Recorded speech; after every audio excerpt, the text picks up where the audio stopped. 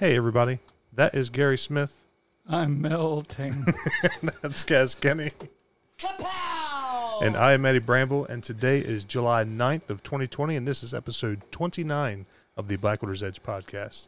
We're going to get to our guests very shortly. Also today, we've got an update on the parking situation all throughout the southern part of the county. But Kaz, start us off with this week's fishing report first. Well, everybody knows it's been hot, and it's been hot. So that means it's been hot. So that means the fishing's been unpredictable. So it's been pretty much the same as it's been. Snakeheads are on the spawn, not spawning, pairing, eating. So you just have to put time in and move around and find your fish. Unfortunately, we haven't had a lot of people here fishing the last couple of weeks due to the parking issues that we have been having. Mm-hmm. And we were very, very lucky today to get out there and spend some time with them guys this morning. And we will talk about that later in the show. So the biggest thing, folks, is, we're going to do some stuff here to try to get some things back in order. And, a lot of the places that you want to fish, you can still fish. We're just trying to figure out, some stuff that we're going to do there. But as far as the fishing goes, I mean, realistically, it's snakeheads, it's a few catfish, it's some stripers. If you get down to the saltier water, we're still seeing nice big speckled trout here in the Hunger River and a little Chop Tank and Slaughter Creek and places like that.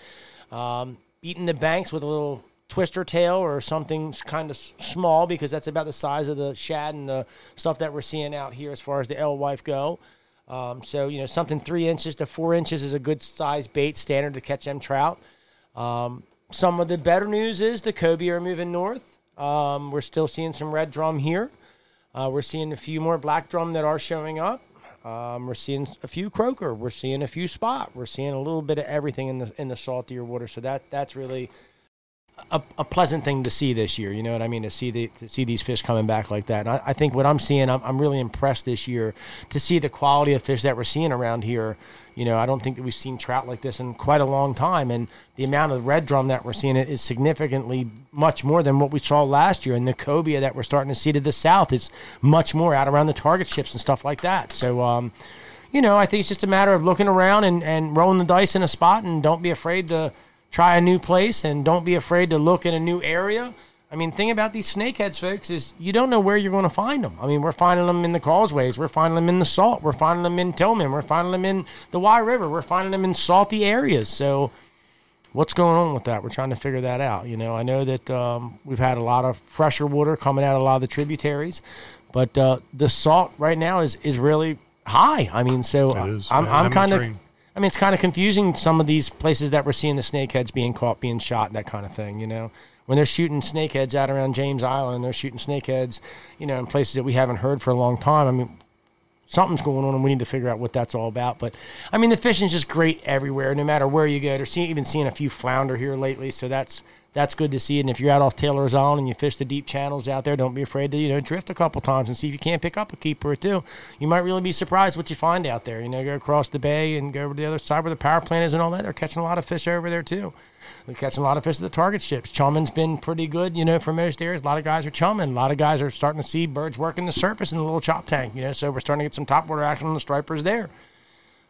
Just remember, when you come here, let's all try to play by the rules. Let's try to be respectful. Let's try to pick our trash up. Let's try to, be gracious to the people that we meet and the people that we talk to, so that we can open more doors here and we can get more accomplished, and we can, get this back to where we need it to be, so that we're catching the snakeheads and we're getting them out of the refuge, and they're just not doing what they want to do for weeks at a time without being, nothing at them. Exactly. So this week we've got Rob Ballantyne on the podcast. How you doing, Rob? Good. How you doing? Good. So why don't you tell us a little bit about yourself? Professionally, I've been a biologist for 27 years. Last 10 years, I've worked with the Federal Energy Regulatory Commission, which regulates hydro facilities throughout the country. Not here to represent them in any way, and what we'll talk about doesn't have anything to do with what I do. It's just my perspective as being a biologist for quite a few years. Quite a long time. Yeah. Yep. So how'd you get into fisheries biology? Well, I think it all probably started with my mom and dad taking me fishing all the time, and camping, hunting as I grew up, and as I got into high school and all that stuff, it just seemed like the natural path. So I started looking at colleges, and I got accepted to a couple different ones, and ended up staying local and going to Frostburg. got my degree there, bachelor's degree there, and then started a master's degree at Towson, but didn't finish it because I already started working, didn't have the time. So, but that's okay because I spent many of those years out in the field collecting fish, IDing fish, doing the fisheries biology thing. What? I always like to ask this question, because I have like my first memories of hunting and my first memories of fishing. You talked about your mom and your dad. You talked about, the impact they had on you.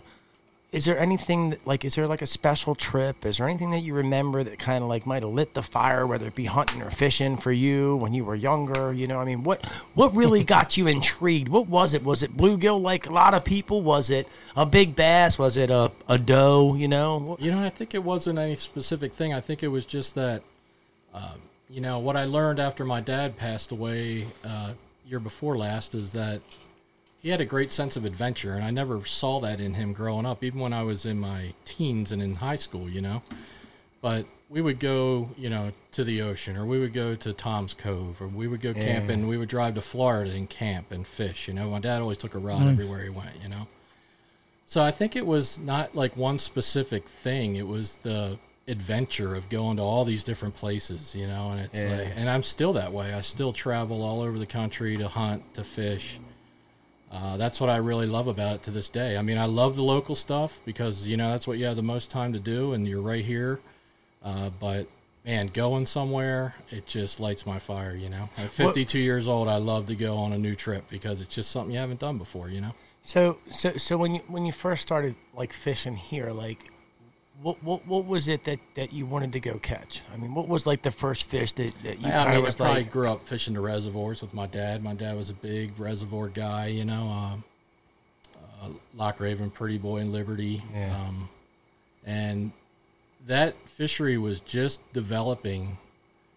And at that same time, the whole catch and release and the BASS Association, you talk about the early 60s, was just coming about. So it became this big attraction on a national basis, So guys at the reservoirs were mimicking that,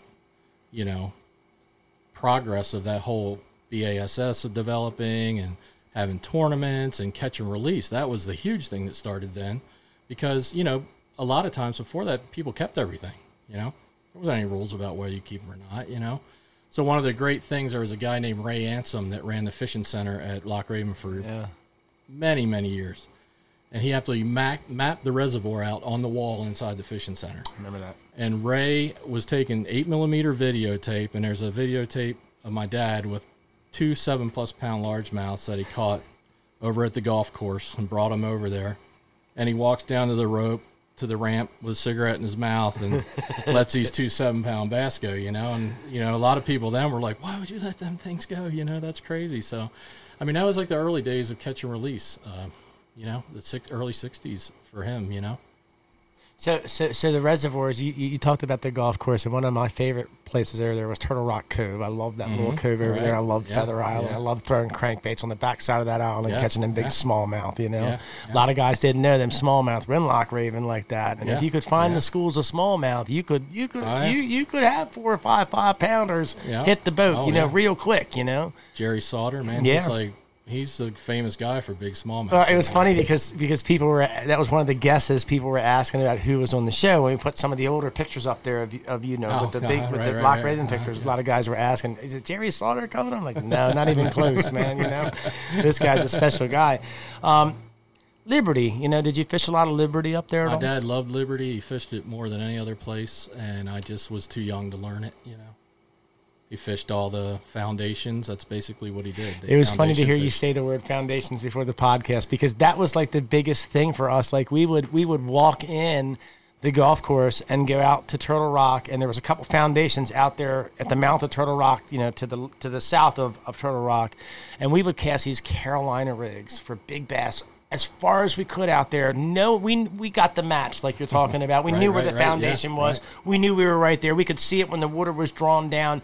And the coolest thing about that was when the water came up, you knew where the foundations were. Yeah. So it was just a challenge to go there with 3 or 4 of your guys and see who could get the most off the foundation. It wasn't about beating the banks like it is today. Yeah, you know, right. back then, I mean, I think a lot of us keyed on a lot more deep structure Oh, yeah. fishing, and you don't see a lot of that anymore. You know, that's something that's definitely missed in a lot of the reservoirs. I think some of the guys still do it, but that old I don't know what you want to call it, trick, or you know, Yeah. it's faded away a little bit. You It know what I has mean? for sure. People fish the shorelines a lot like they do on TV, and those reservoirs are, you know, you can catch them on the shoreline for sure, but those foundations are key. You got towns down there under the Yeah. water. You know what I mean? Yeah, A lot of folks sure. don't even know that. You know? Yeah, and back in his day, I mean, now you got side scan sonar and Yeah. all that. You can see exactly what it is. Back in his day, they had the flasher, Right, you know? right. And he built it out of an electronics kit, and then he had this tube with a plexiglass in the bottom, and he would stick it in the water and look in there to make sure that the foundation was there. That he was that's reading cool. the graph. That right. is so cool. Yeah, That is so He was cool. big on the reservoirs, you know? So,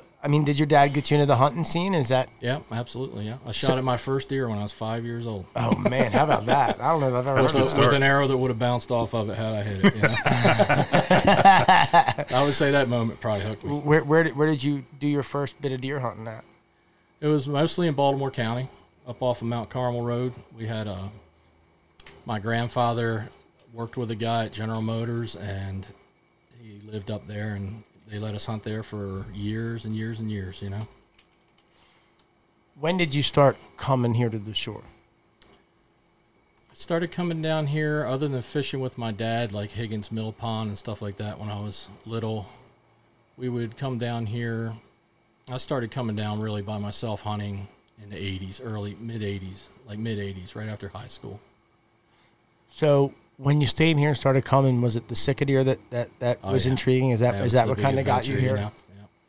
Yeah, I learned. I don't know if I read about it or what, but you know, I learned about Blackwater, and you could hunt there. My buddy Brian and I got a permit, and you had to pick what zone you wanted. And our method for finding what in our mind was the best place to hunt was pick the zone that's farthest away from the visitor center, and that's what we did. So At least you had a came strategy down going in.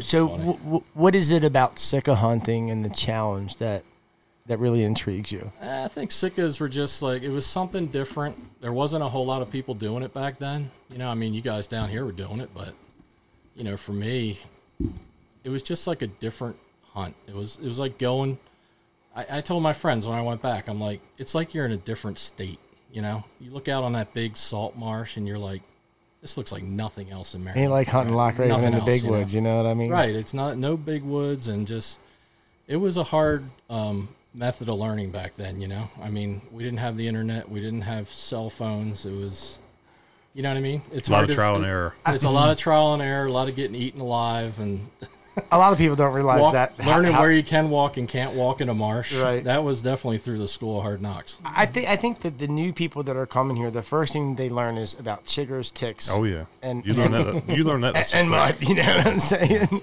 It said Captain John Smith, when he came up to Chesapeake Bay, wrote in his journal that the fish were thick enough that you could walk on the shore. Wow. Everything on the bottom, the oysters and all you could eat. And when you hit the land, everything either broke you out, bit you, or stung you. Nothing changed much here on the Eastern Shore. No. Do The you new land. do you remember your first bugle, Rob?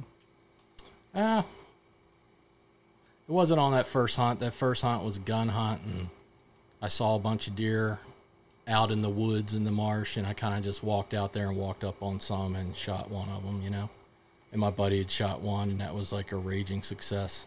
It was funny because my first time ever hunting here, you know, we all had walkie-talkies. We had a little earpiece, you know, so we, hey, was that you just shot? Hey, what's going on over there? You know, we'd all talk to you one used to have another, you know. two-way radio. So I remember I was sitting up in the box, and I thought I heard somebody scream, like hundreds of yards from the stand. I'm like, I go on the radio, I'm like, hey, did you guys just hear that?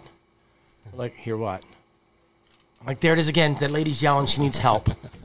They're like, be quiet, dumbass. It's a Sika deer, and it's coming your way. You know? So- Yeah, that's one of the things that intrigues me about Sika deer hunting more than anything else. Is like you whitetail hunt, you go, you know, and you might call back, might not. But Sika deer, they'll talk to you, man. Oh yeah, they are they very will. vocal. It's I amazing. don't like it, but I like it when it happens. It's too late anyway. Is when they call you out. Yeah. I think the on you. coolest thing for me when I first started Sika hunting is I didn't understand why they were nicknamed the Marsh Ghost. And then after a couple hunts, They earned that I name. could hear them, but I could never see them. And I could see the frag move, and I knew they were there. And this is what I always said when I come in. I'd say to my uncle, I'd say, I should have just shot where I saw the frag moving. I could have hit it. And you know, the first thing they ever told me was, you never do that. Right. Because you don't know if you're going to shoot a deer or shoot somebody that's walking through the frag. Exactly. I never thought about that as a kid, you know what I mean? So thank God I had people around me that were, you know, they knew how loose I was to begin with. So we better tell him before he does it because we know he's going to do it, you know what I mean? Old buckshot cat. So Yeah, then after that, you know, somewhere in the process, my buddy Peyton and I started hunting a lot of public land, started using the boat, going out in the boat, learned a lot about Sitkas doing that. Where they like to be, where they don't like to be. I learned they're very visual. You know, they key on visual landmarks out in the marsh, which is interesting to me. They decoy real well. Not a lot of people do that yet, but eventually. And they were just fun to hunt, you know. You take the boat out. I mean, it's a big adventure then, screaming down those creeks in a moonlit night, you know, and the stags are bugling, and that's some anticipation as you're going out there for sure, you know. So I know that you like the little Sika deer, but I also know that you like to do other kinds of hunts. Let's talk about some of the other hunts you've done, not here locally, but abroad, because I know you've killed alligators. I know you've killed some pronghorn or some antelope, you know. So let's talk about some of your other hunts, you know, out west and some of the things you've done. We know you're a big fan of Mr. Jim Zumbo. So Jim, this guy loves you, my friend. I do. So you know, read all his elk articles in Outdoor Life growing up, man. Jim Zumbo, love him. So let's talk about some of those trips you had. Yeah, I don't know. You know, it's funny how life evolves. You know, you just meet people, and I've always been. I'm not really an outgoing person, but you know, you meet people and you meet other people through them, and it just really expands your network of people, you know. And I cherish that. It's what I like to do, you know. I like to go different places. Some of the hunts, Let's talk about that big alligator you're dragging across the ground in that picture. Let's talk about that. My buddy Bruce down in Florida, he's a citrus farmer, and I met him back in the early 80s. The early 2000s rather. And I had the hots to kill a turkey grand slam. You know? So a friend of mine that I lived with in Idaho, I lived in Idaho for a year, a friend of mine, he got killed in a car accident out there, and I met Bruce at his funeral, and Bruce said, "You ever want to come hunting in Florida? Come on down, you know." Like, I don't know. I never, you know, whatever. Okay, cool, you know. You hear that a lot from people, and you just, you know, I mean, like people always say, "Oh, you can come hunt my place if you want," you know. 3 or 4 years later, I'm going to kill a grand slam. Osceola is the hardest one to get. Call Bruce. Bruce is like, "Come on down." Super nice guy. You know, I mean, who does that? You know what I mean? Right. I'm a total stranger. He's like, "Just get a hotel and blah, blah, blah." He didn't know me from Adam, you know. Went down there, killed 2 Osceolas on his property that trip. And then I've been back there probably 4 or 5 times hunting with him on his place, and I stay in his house. That guy's hunted all over the world out of my league, you know. Yeah. You know, moose from Russia, all that good stuff. Oh, wow. Just an incredible guy, you know, super giving. Cool guy, killed pigs on his property. Killed more Osceolas on his property. Then the alligators, so anyhow, I went down. Hold on, Bottle. Okay. I just want to tell the people that, you know, you are a master alligator wrestler, and that's how you corralled that alligator. I thought you said he got that alligator in Montana. No. Don't tell him my secret move. The alligator crinkle. No, just kidding. So tell us about that gator. Yeah, so he's an alligator trapper. He does it on the side, you know. You can apply for tag for alligators in Florida, so I drew a tag and said, "Hey, Bruce, I got a tag." So he said, "Come on down." So spent 9 days down there with him, running his trap line, which are lines, you know, like you bait them like they do on TV. But on a tag like the tag, I can help him do that because he's a state alligator trapper. I can help him do that. But when we're hunting them, you cannot bait them like that. You have to go out at nighttime. You can only hunt at night. Can't shoot them with a gun. You have to kill them with a bang stick. So basically what you do, you go out at night on a lake, picked a couple lakes to go to. He had never been to them. Shine your light. You see alligators. You run up on them, throw a big treble hook on them, snag them up. Oh, shit. When you get them close enough to the boat, you hit them with a harpoon. It's got a float on it. and you wrestle them up, and then Oh, hell no. when they finally give up enough to come up, you hit them with a bang stick. Wow. It's fun. I love eating alligator. I really do. I really do like the loin a lot. You know, Yeah. I love to eat alligator. I probably get that at least once a month. You know, and I just the loin, the tail loin. I like to deep fry it, barbecue, whatever. Man, I just think that stuff's Yeah, it's good delicious, stuff. man. For sure. So So that was Florida, you know. Whack him, Rob. Whack him.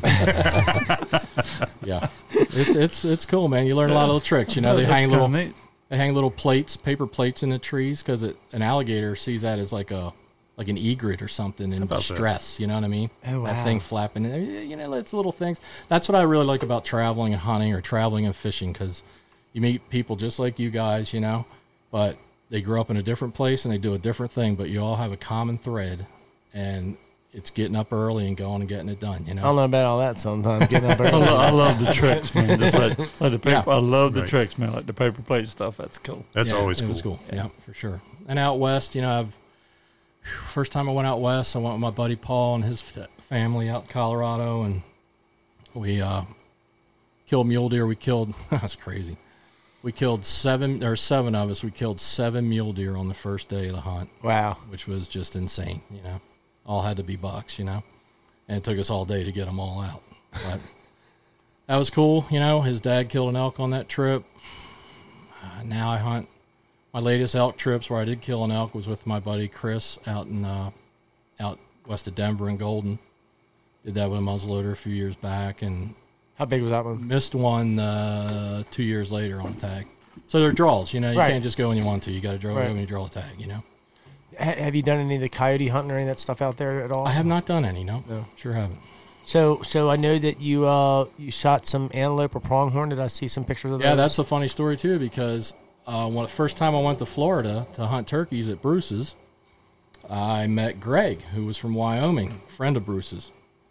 Greg says, "You ever want to come out antelope hunting? Come on out, right?" So you know I'm not shy. I'm calling, right? right. So that tag used to be able to draw every 2 years. You could draw that tag if you wanted to go antelope hunting. And now that unit, it takes 4 points, so 4 years. 4 years to draw it. Okay, so I want to start getting into some of the harder stuff. Okay, let's talk about snakeheads, Rob. Let's talk about some of the stuff that you've done, you know, yourself. Not.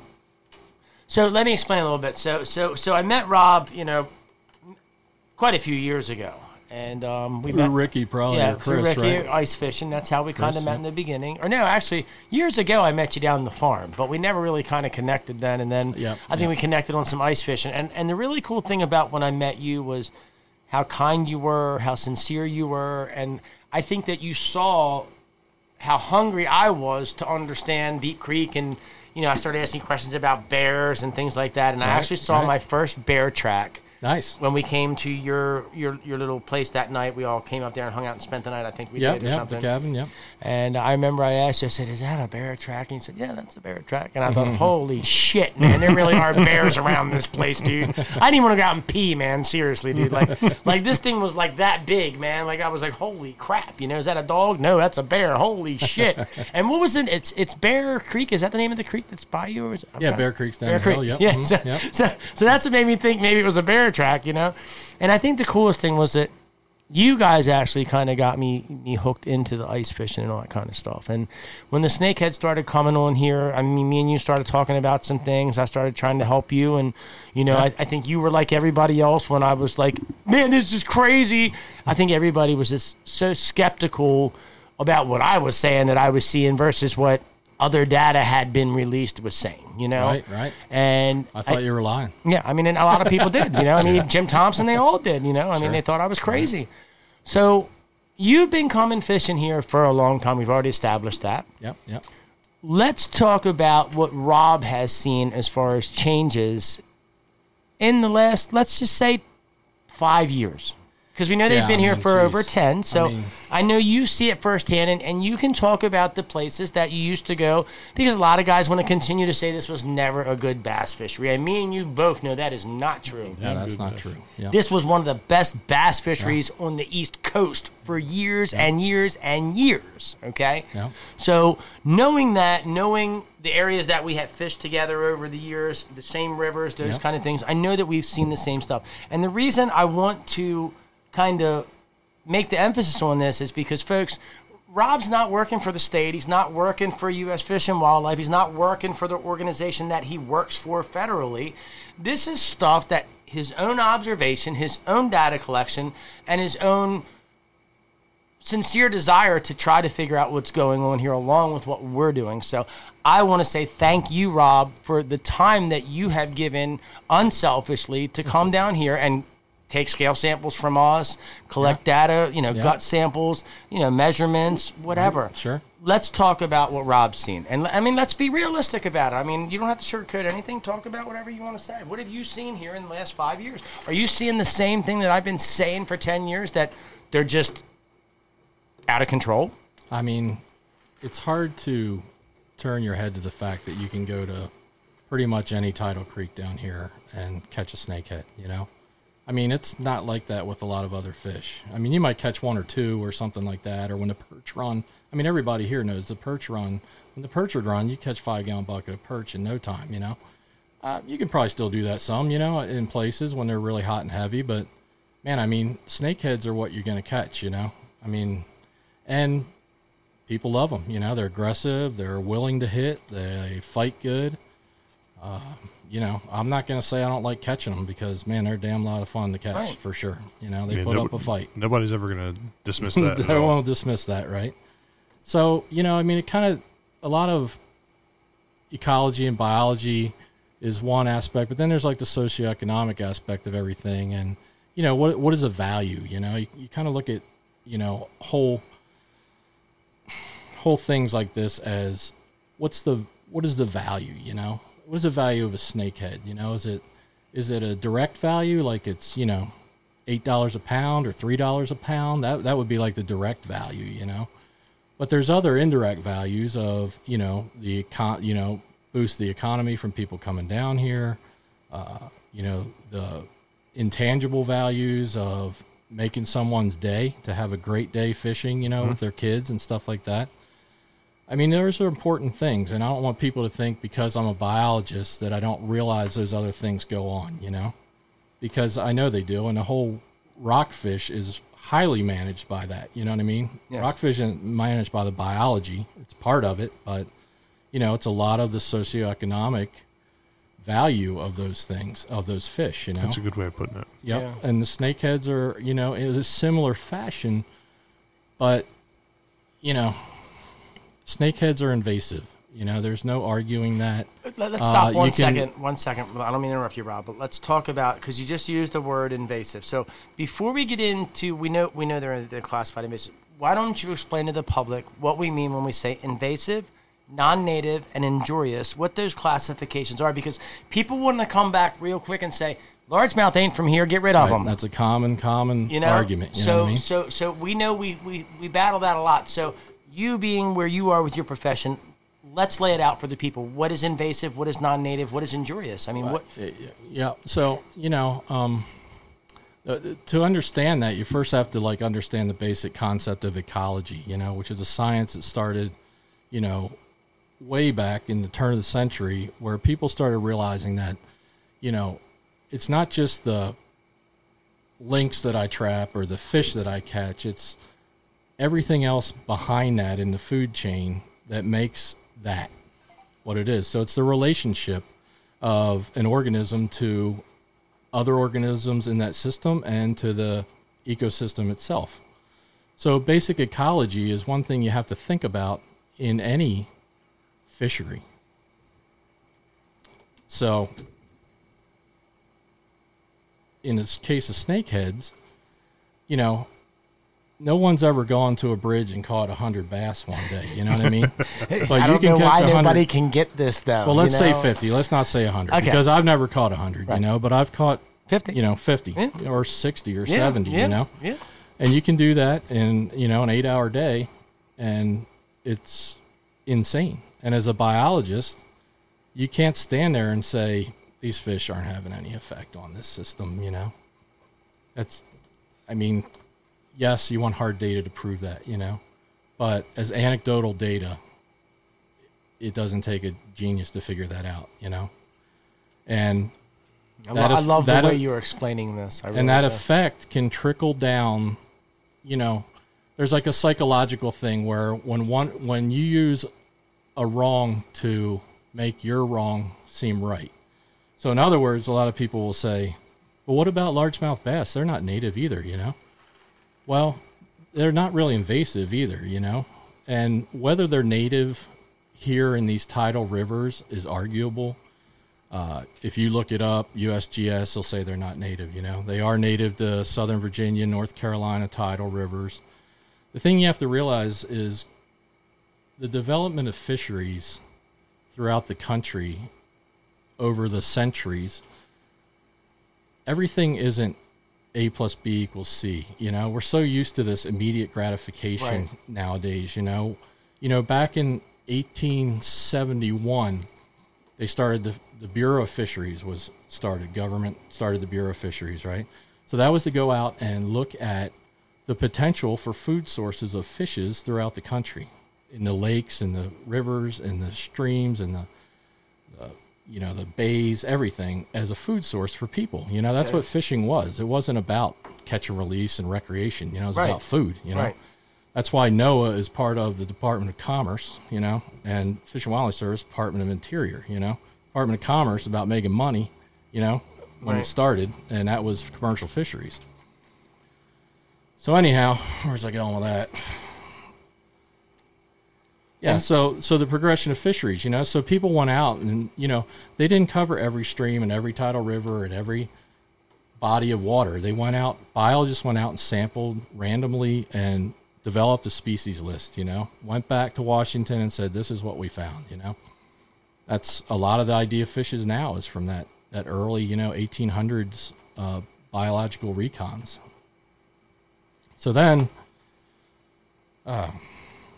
after that, they started stocking fish. You had the Great Depression came along, right? 1930s, right? I skipped a long way ahead, but 1930s, Great Depression, right? Then it was a lot about food, So how are we going to get people food that they can go out and catch, So that was a big step in stocking rainbow trout. I mean, rainbow trout everywhere in the world practically, and they've been stocked. And a lot of those rainbow trout, well, in this country, they all came from a river in California.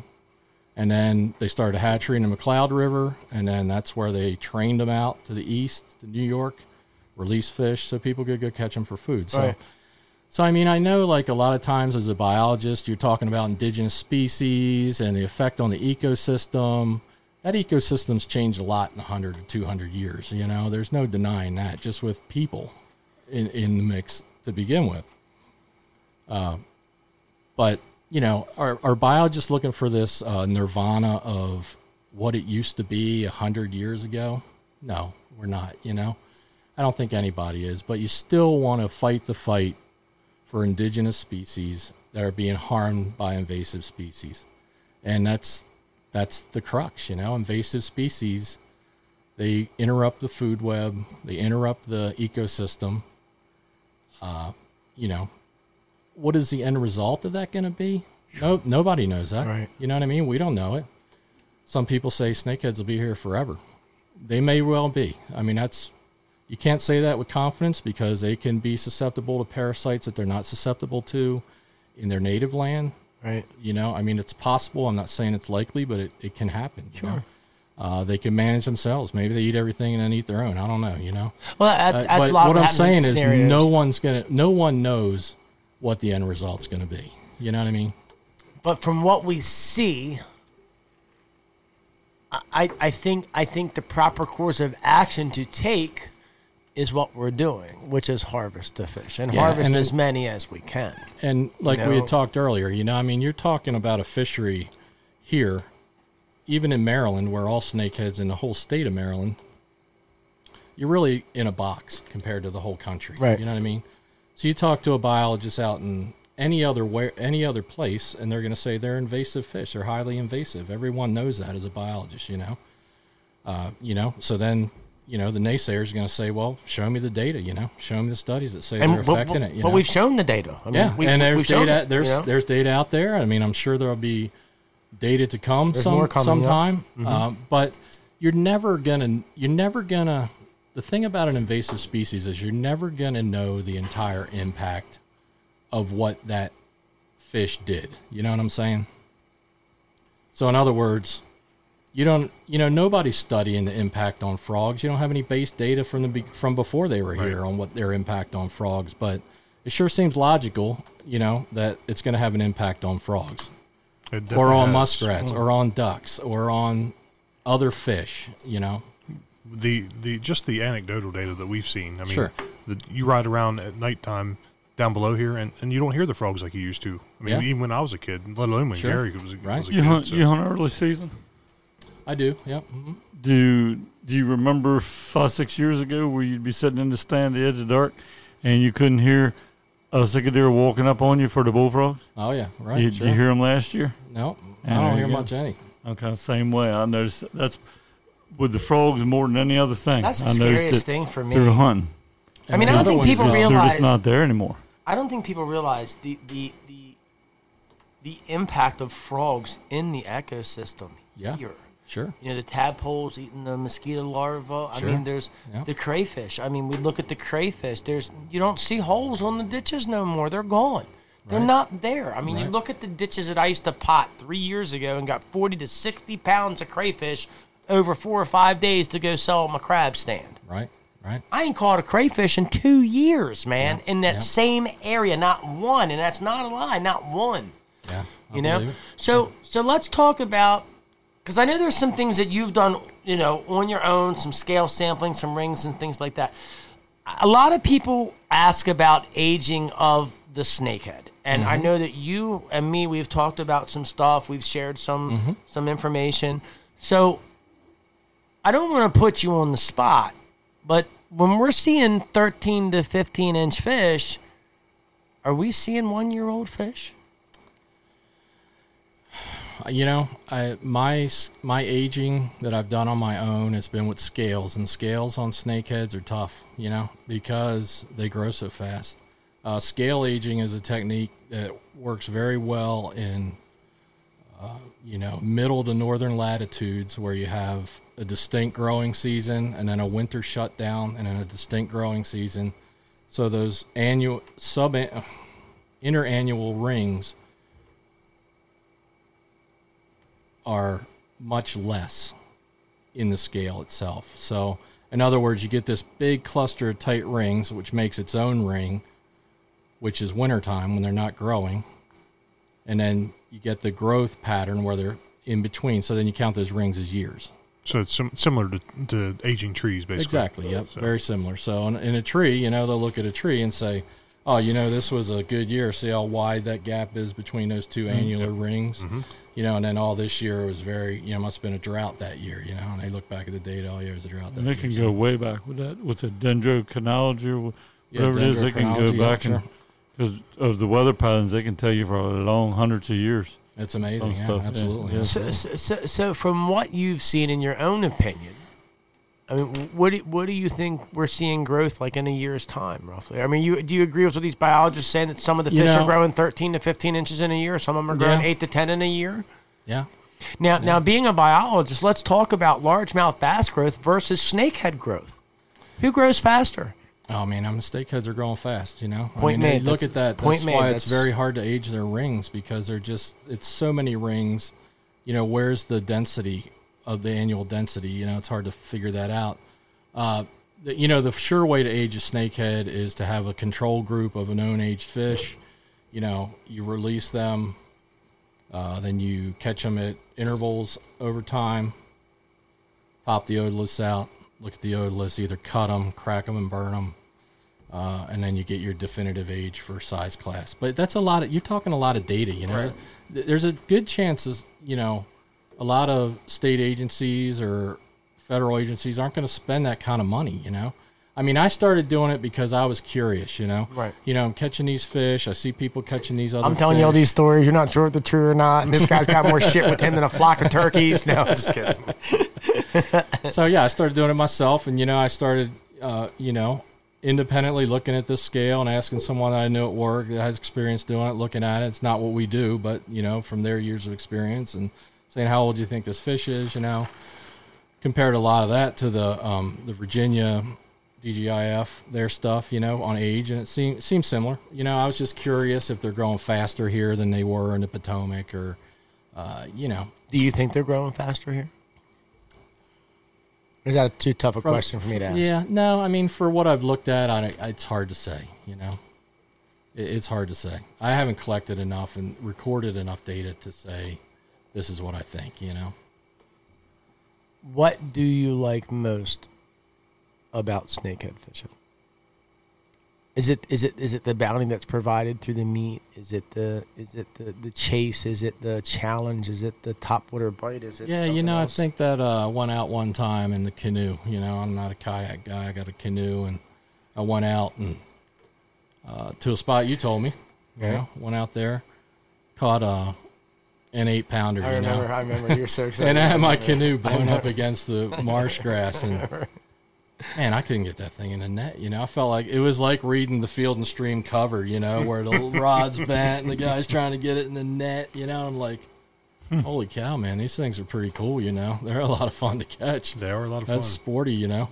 Yeah, that's why you need a separate cameraman. That's right. We were Can't trying film to do yourself. me and him were trying to do that in the pond. I'd hook one back here, you video, and then we would be too late. You know. So, you know, I mean, I see that value. There's definitely value there, you know. But you can't get tunnel vision either. There's value in a lot of other fish in Maryland. You know, yeah, I see a lot of guys on the page ask, like, oh, where can I go an hour from X to catch snakeheads, or half hour from here, you know? It's like, man, I drive 2.5 hours every time I come down here. That's, you know, that's just, that's the price you pay, you know, to go to the good places. While we're talking about driving places, and let's talk a little bit about the Upper Bay. Let's talk a little bit about what we're seeing up there. I know that that's not your job, but let's realistically talk about what we're visually seeing. I mean, 3 years ago in the Gunpowder, you didn't see but maybe one or two here and there, and now you're seeing 20, 30, 40 fish days. I mean, you're seeing guys shooting 100, 75, 100 a night. Yeah. And the Bush River, I mean, look crazy, at what's going on there. I mean, and the thing that's killing me, man, is that these guys just... Well, I mean, big deal. You know, no big deal. Big deal. I guess it could be argued that they were put there, you know, by someone. Sure. You know? And that's whoever did that. That's the biggest disservice you can do to the ecosystem that you live in. You know, is to transport invasive species from one place to another for your own satisfaction and your own gain. It's pure selfishness. It's pure selfishness. Exactly right. You know, those guys. I mean, shad struggle so bad on the whole East Coast. American shad. To recover. What happened at Conowingo Dam? They shut the shad lift down. I mean, what did that do to the shad population? What did that do inhibiting the transport? Well, I mean, it was a no-go this year. I mean, they ran the lift for 4 days, I think I read in the paper or something. It wasn't very long, you know. So in reality, nothing was a great was example moved. of a trickle-down effect, right? No one imagined that, right? Hey, we're going to stop running. We're going to stop passing shad because we're passing snakeheads. We don't want them to go upstream. Right. Not a good thing, you know. All those juvenile out-migrating shad that come out of the river in the fall. And that's another thing, you know, that I think that a lot of people need to be looking at. You know, this whole striped bass decline. I mean, you look at the nursery areas where these snakeheads are, the flats. You know, you look at the Dundee complex. I mean, you look at these areas that these rockfish are utilizing 6 months of their early life stage before they migrate these rivers for the next 2 or 3 years till they're big enough to make the migration to New Hampshire. Right. You know, so that has to be the next evolution of snakehead study. It has to be. Well, that's what I'm saying. I mean, there's too many facts that I see.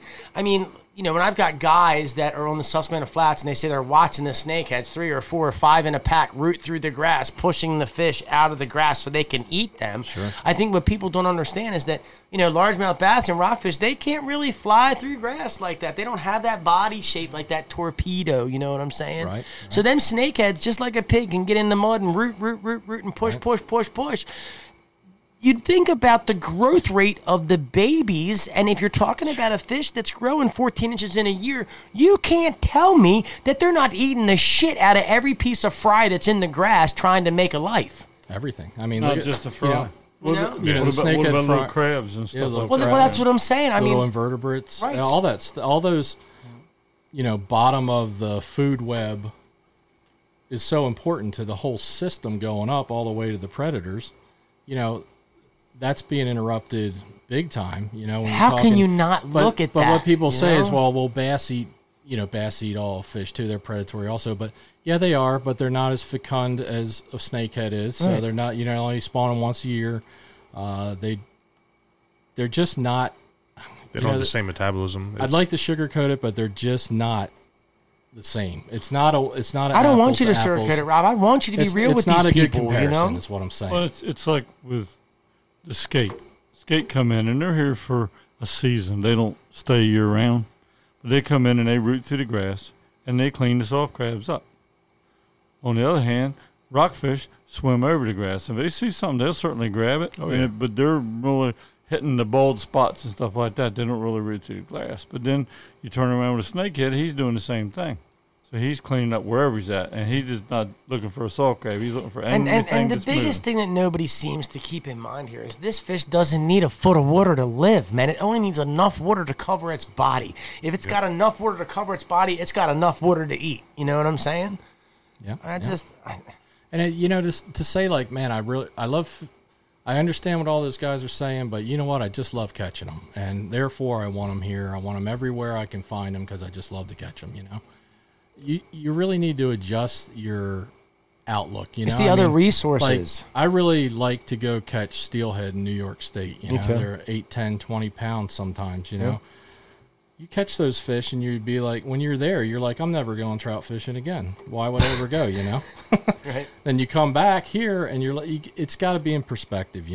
Go catch a bucket of white perch. That's fun in its own way. Yeah. Go catch some shad. Yeah. Shad are such a historic fish. I mean, it's cool to go up there and catch some white shad because of the history of that fish. It's just amazing. I am Like curious they're just shooting a sika and And a whitetail. a sika and a Montana elk. Right. Right? I'm curious to see what the data shows next year in shad numbers in comparison to the year before this year. Like I want to see numbers next year when they go to transport, because you're going to see the decline from not moving them fish. I really think that you are, because again, those fish have reproduced and now they're below the dam. They're not up in them normal areas. Right. So what is that going to do to the fish that need forage in the other reservoirs above the dam? See, these are the depths that people don't think about. You know what I mean? Right. Sure. I mean, you think about that. If they didn't take 50-some thousand shad up there, there's not 45 million babies swimming around up in Harrisburg. Yeah. You know what I'm saying? Sure. So, I don't know. I mean, another thing on shad, I mean, we think of it as a Susquehanna because we live here. No. But, I mean, Northeast, even here, Connecticut River, all those big rivers up there used to have huge shad runs, and they struggle as well, And people can't figure it out, They're passing them.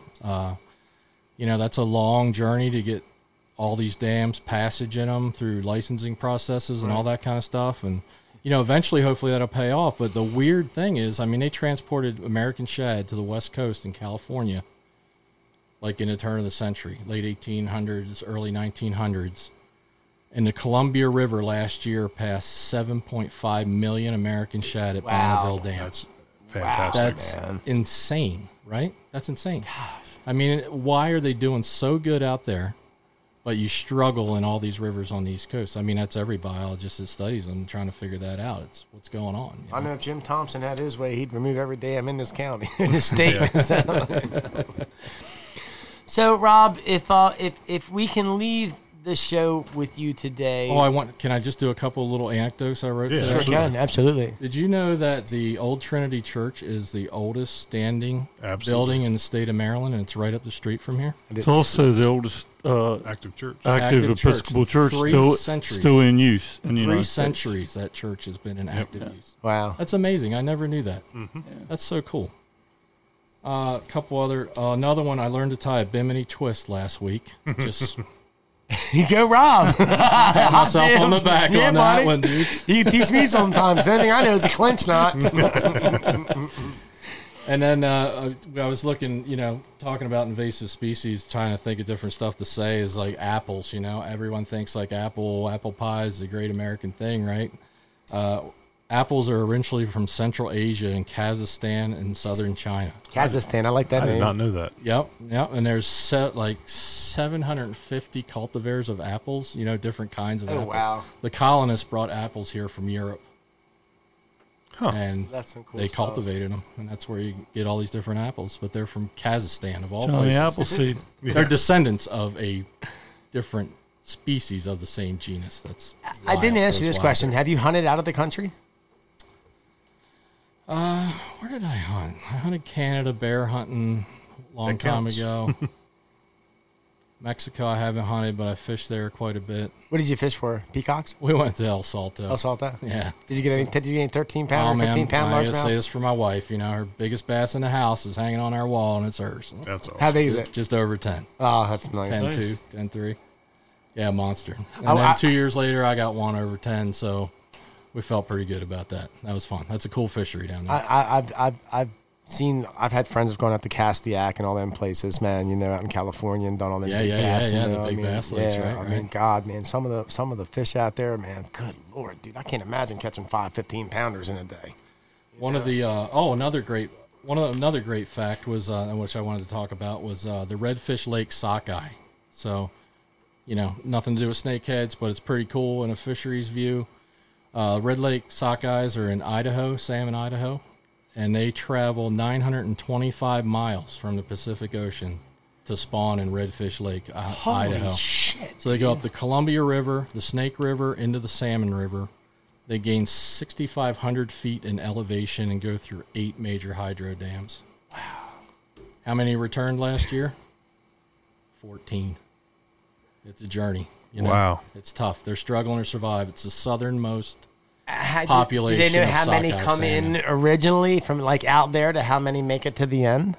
Is it like hundreds of thousands to 14 It's at the just end? counting it at the dams as they come through, because Right. all those dams have fish windows, so Wow. on the ladder, so they see them come in, and then when they finally get to Redfish Lake, they get counted.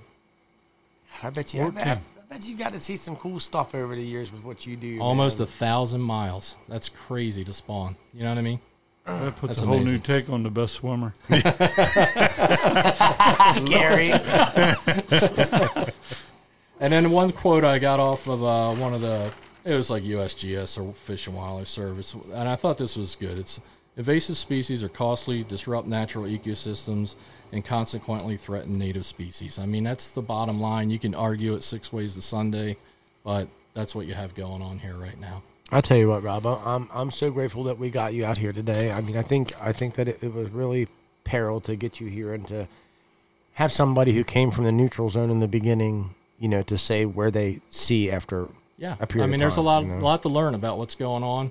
Is that going to happen? I don't know. Maybe not. I mean, you'd like to be an optimist and think all these studies are going to be done.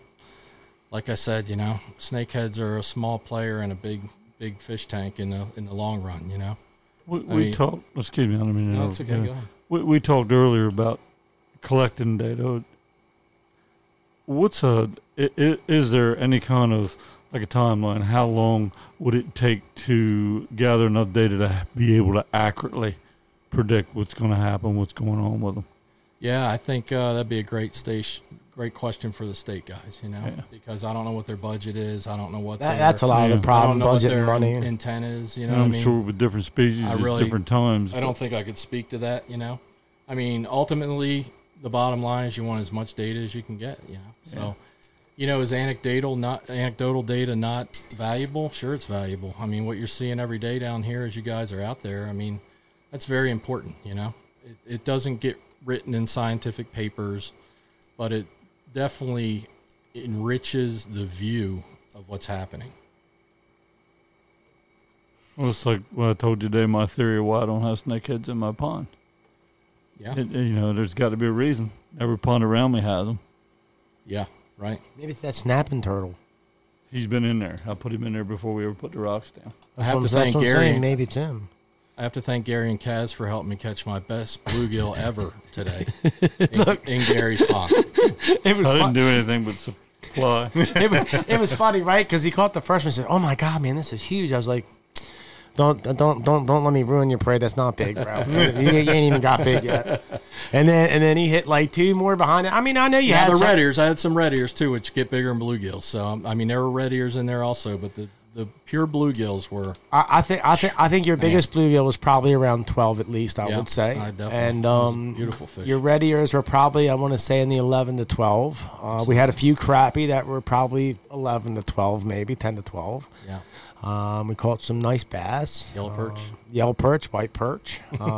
We just put them in this year, so. Can you imagine being 5 or 6 years old going out Oh there? my God! That's I'm telling really you. that's You should give that away as originally a when I trip. put the fish in there was for Man, oh man. for kids and big kids. Gary, Big kids. Gary, I had. Big kids, I said to Rob, I said I caught my biggest one over here on this end, and I casted right, and as soon as it hit the water, man, I said, oh, I got another big one. Man, I pulled that sucker in. Gary, I don't know what it had in its stomach, but I think it had 12-inch bass in its belly, man. I mean, it was like its stomach was like that big, man. And I They mean, had a good year. I got some really good video of the bass spawning. That was a and- great video. And some Oh, cool. crappie That's spawning. It was really neat just to watch their interaction and all the stuff that they do. and like I was pretty cool. telling Rob, I I mean, sat there for an hour and we've been watched throwing shrimp in there, we've been throwing minnows in there, we've been feeding the hell out of them fish this year. We need to get another dose of some food in there. Miss you know. Pat's pumping the pellets in them like mad. Right I'll on. tell you what, Miss Pat, that Supplemental garden feeding. looks beautiful out there. My gosh, I walked around there, seeing all them It colors was. in the garden. Beautiful Oh, place. Yeah, man. Beautiful place. you have Appreciate any- you letting me fish there. Do you have any problems parking at Gary's? No, we didn't. Oh, you know what? Some county guy drove by slow, but Let's let's get into that now. Let's talk about parking now, and then we'll get into the giveaway because we know we're getting up on time here. We're at 55 minutes. So, How do you want to go with that? So we actually met with some people from the county today, rode around and looked at all these different spots, and we've got a plan in action here now. These spots will be open back up again. It's just a matter of when, not if. We're working on it.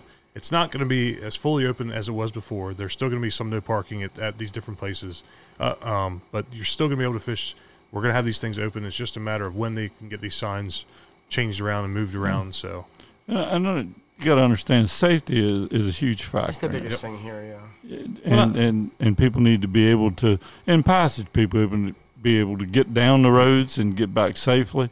But and it's the same way with people fishing. You need to be able to fish safe. Doesn't do you any good to be standing crowded on a road when cars are coming by, zipping by you and could hit you and kill you. exactly. So And we agree that that some of the places it's too tight. You know some of the that we places need are to extremely too tight. So, but the key to making sure these spots remain open is be diligent about doing the right thing, guys. Make sure you're pulled all the way off the road. No tires on the road. Make sure you're picking up your trash.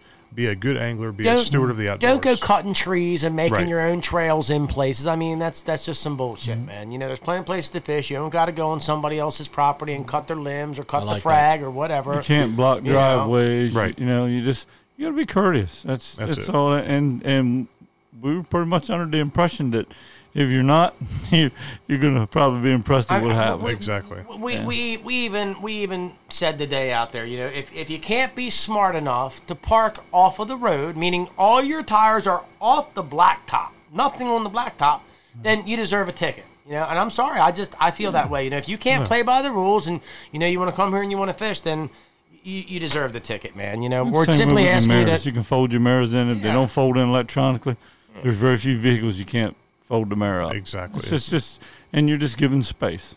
It's just common courtesy. And you have to, and if you're visiting and there's a combine coming down the road and they want to get through and they can't, and you say you're not moving your effing car to go F yourself, then that's going to create a problem too. Right.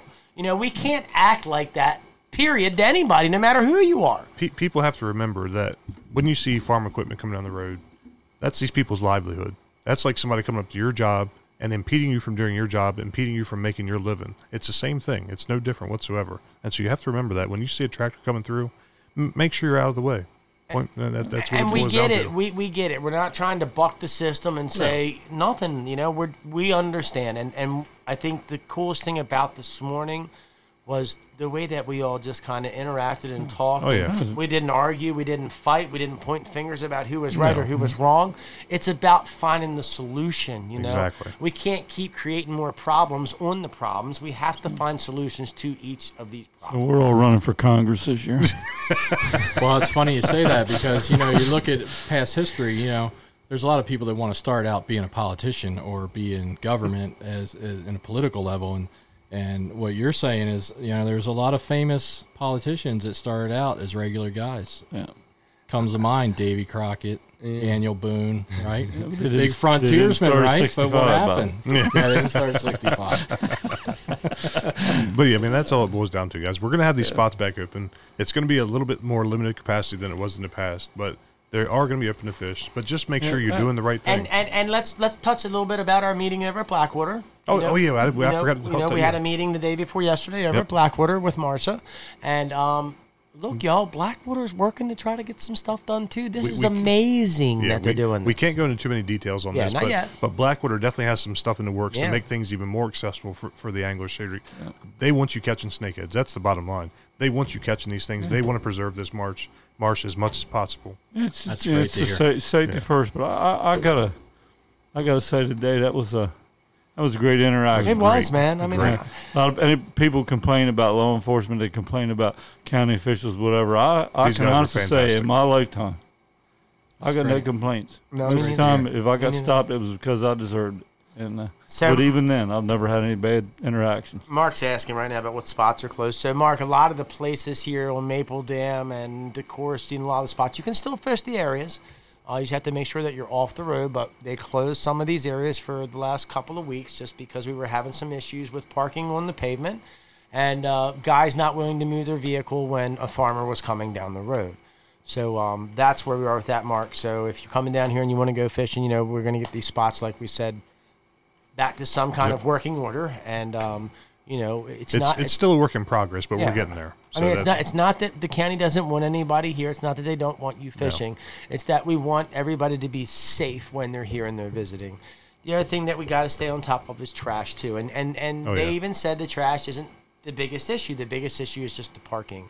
So we do want to say we appreciate the guys that are taking time to pick up some trash and, you know, make sure that it makes all the difference in the world. you know, I mean, it might not be my mess, but at least I can be responsible enough to take care of it. You know, and for those guys out there that are doing the same thing, we thank you and we're grateful for the work that you are doing. So, Absolutely.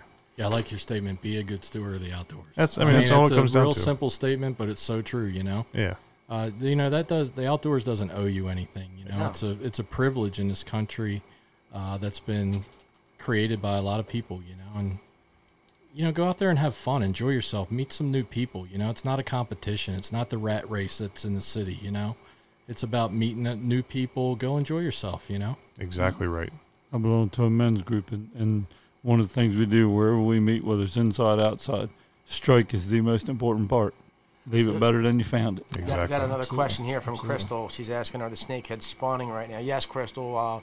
We have pretty much different scenarios depending on where you're fishing at. So you're going to have some fish that are spawning, some fish that are pairing, some fish that are on the bed, some fish that are guarding fry. So like I've told people, keep moving around until you find the area where they may not be in that full spawn mode or they may not be in that on the bed mode. You know, you're going to find branches where they're not in those modes where they're actively feeding. So, you know, it's just a matter of moving around and changing your baits. And like I've always said, make sure you got some kind of live bait on you just in case you can't get something. At least you can catch a catfish or a perch and something, you know. So.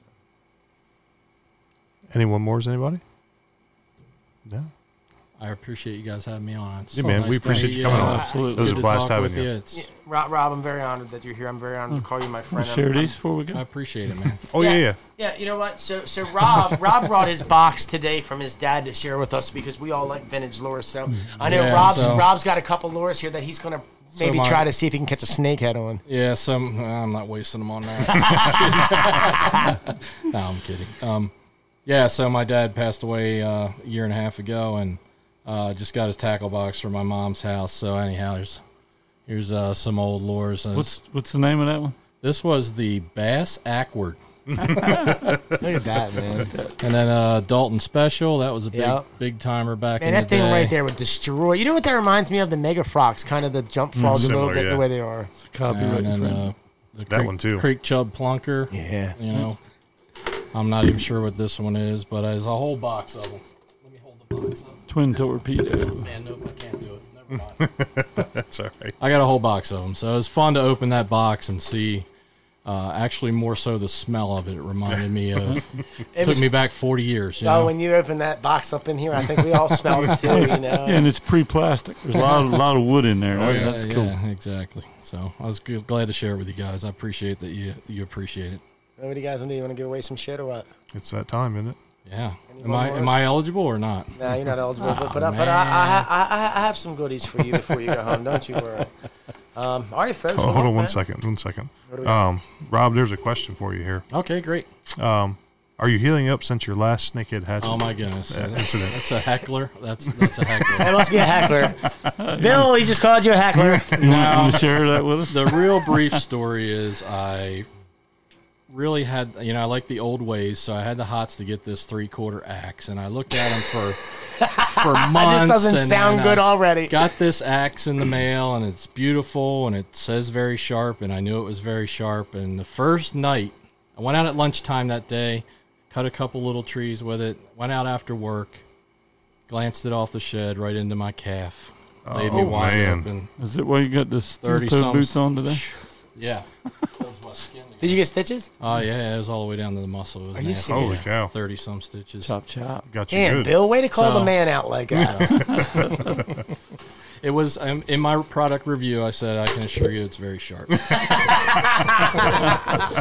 I love it.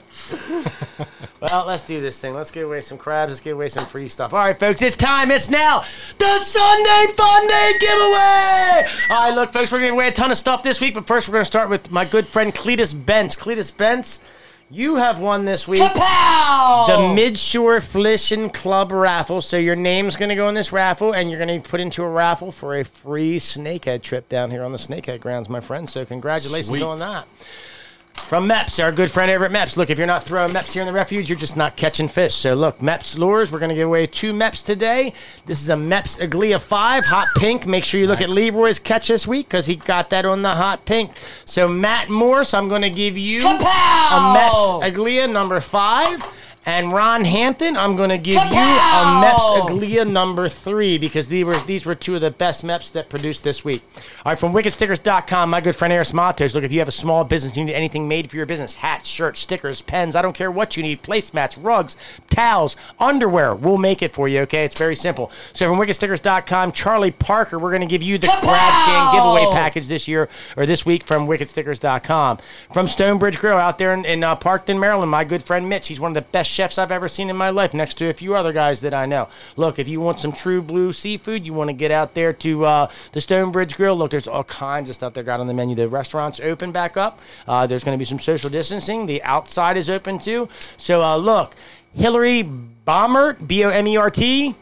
You get the $20 gift card for the Stonebridge Grill. Outlaw Barbecue. My good friend Steve Rogers over at Outlaw Barbecue. Look, folks, his seasoning is amazing. If you haven't had the ribs that they make, or we've had some of the pastries down here, some of the coffee cakes, yeah, some of baby. the strawberries, some of that stuff. Look, folks, you don't know what you're missing out there. So look, from Outlaw Barbecue, Sissy Bowling Turner, we're going to give you that gift card for Outlaw Barbecue. Look, from the Crab Stand. Sherry Thomas, look, I'm going to give you a free dozen crabs. Well, look, here is the one that we've all been waiting for all week. I told you, after July 4th, we were going to have a good weekend. We were going to give away something really special. So I'm going to give away a whole bushel of guaranteed Maryland crabs to Lisa Myers. Yeah. A bushel. Lisa, you're going to have a lot of people sending you friends requests this week. So look, Lisa, you come out to either the Parkton location, the Abbey location, and you do the same thing, Sherry, this weekend, and we're going to give you guys some free crabs. Look, we've got the best Krabby Jingle out there, and if you've never heard the Krabby Jingle from the Crab Stand, you just don't know what you're missing. So look, folks, before we leave you today out here at Blackwater's Edge, let's leave you with a little Krabby Jingle. My crabs, they have 3 first names. It's heavy, full, and fat. My crabs, they have a fourth name. Absolutely mustard packed! So, if you ask me where they're from, see, I eat the mustard, I eat the mustard, I eat the mustard. They're all guaranteed Maryland #1s. At the crab stand, here's a fact I know for sure you're coming back. Kapow, kapow, and kapow, folks. We'll see you next week. Ta-da. That was